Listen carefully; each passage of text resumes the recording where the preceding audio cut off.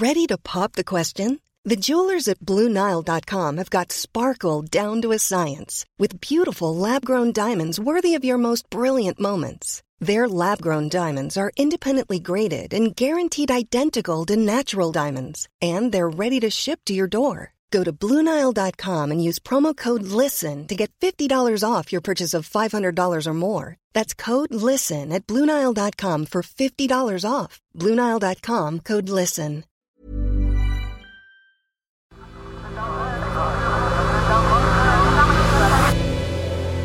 The Sensemaker.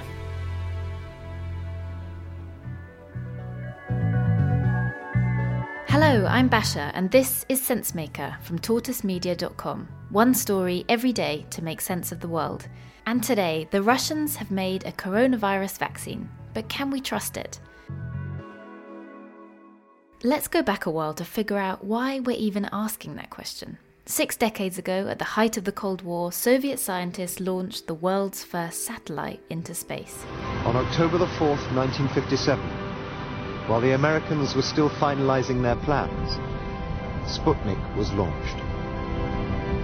It was a big deal. They'd done it before the Americans, their biggest rivals in the space race, and they'd done it with much less money behind them. For Soviet propagandists, Sputnik was gold dust.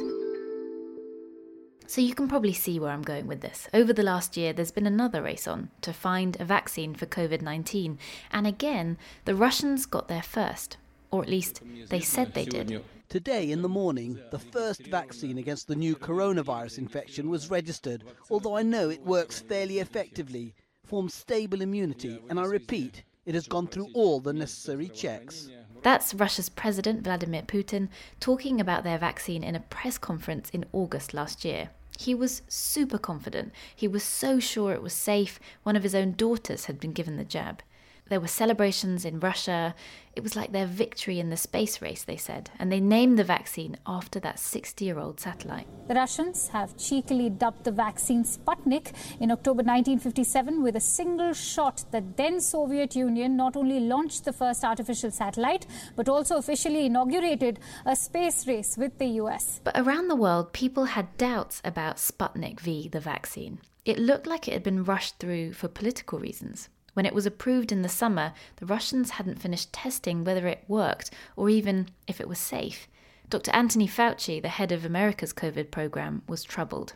I hope that the Russians have actually definitively proven that the vaccine is safe and effective. I seriously doubt that they've done that. The name of the vaccine didn't help matters either. Calling it Sputnik V made it look like a piece of propaganda. The Russians wanted to be seen to beat their rivals in the West. After all, being the first country with a vaccine would have been great for their image. It would be good for their place in the world too. They could offer the vaccine to their allies and use it to cement international relationships. So there was a lot of reasons to think that the announcement was political point scoring. But the scientists behind Sputnik V insisted from the start that it worked. And it turns out that they were right. Sputnik V is more than 91% effective, according to a study published on Tuesday in the medical journal The Lancet. In fact, it really works. It's more effective than the vaccines from AstraZeneca and Johnson & Johnson. So one of the big questions now is, what does this mean for Russia and for the world? Ready to pop the question? The jewelers at BlueNile.com have got sparkle down to a science with beautiful lab-grown diamonds worthy of your most brilliant moments. Their lab-grown diamonds are independently graded and guaranteed identical to natural diamonds, and they're ready to ship to your door. Go to BlueNile.com and use promo code LISTEN to get $50 off your purchase of $500 or more. That's code LISTEN at BlueNile.com for $50 off. BlueNile.com, code LISTEN.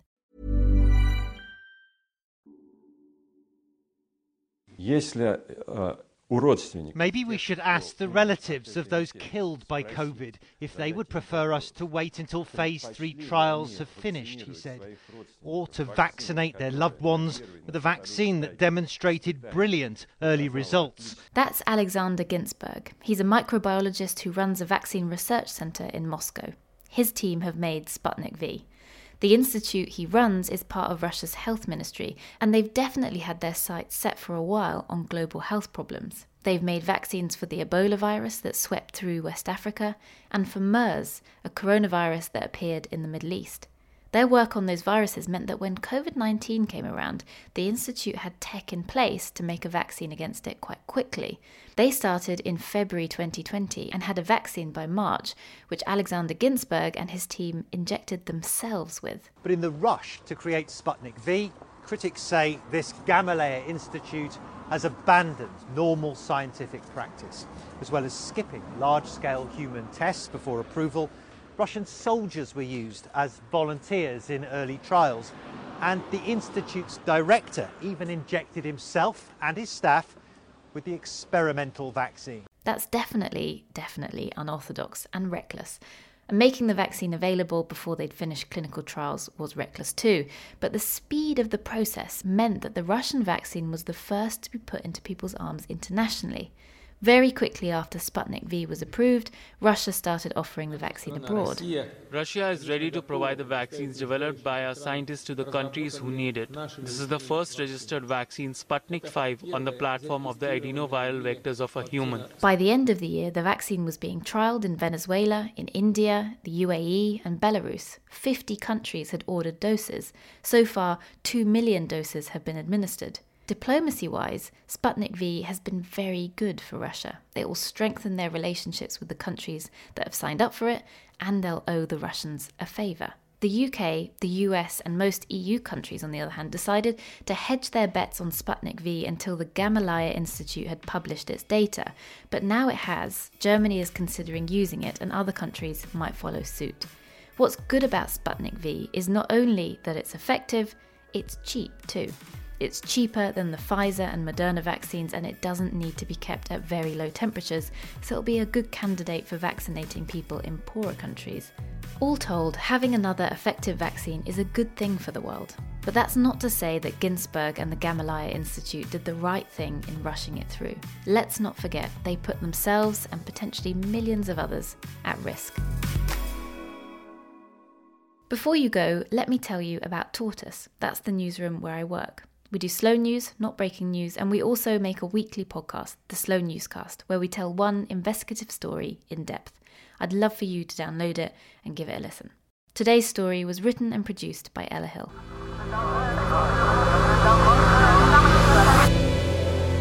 The Sense Maker.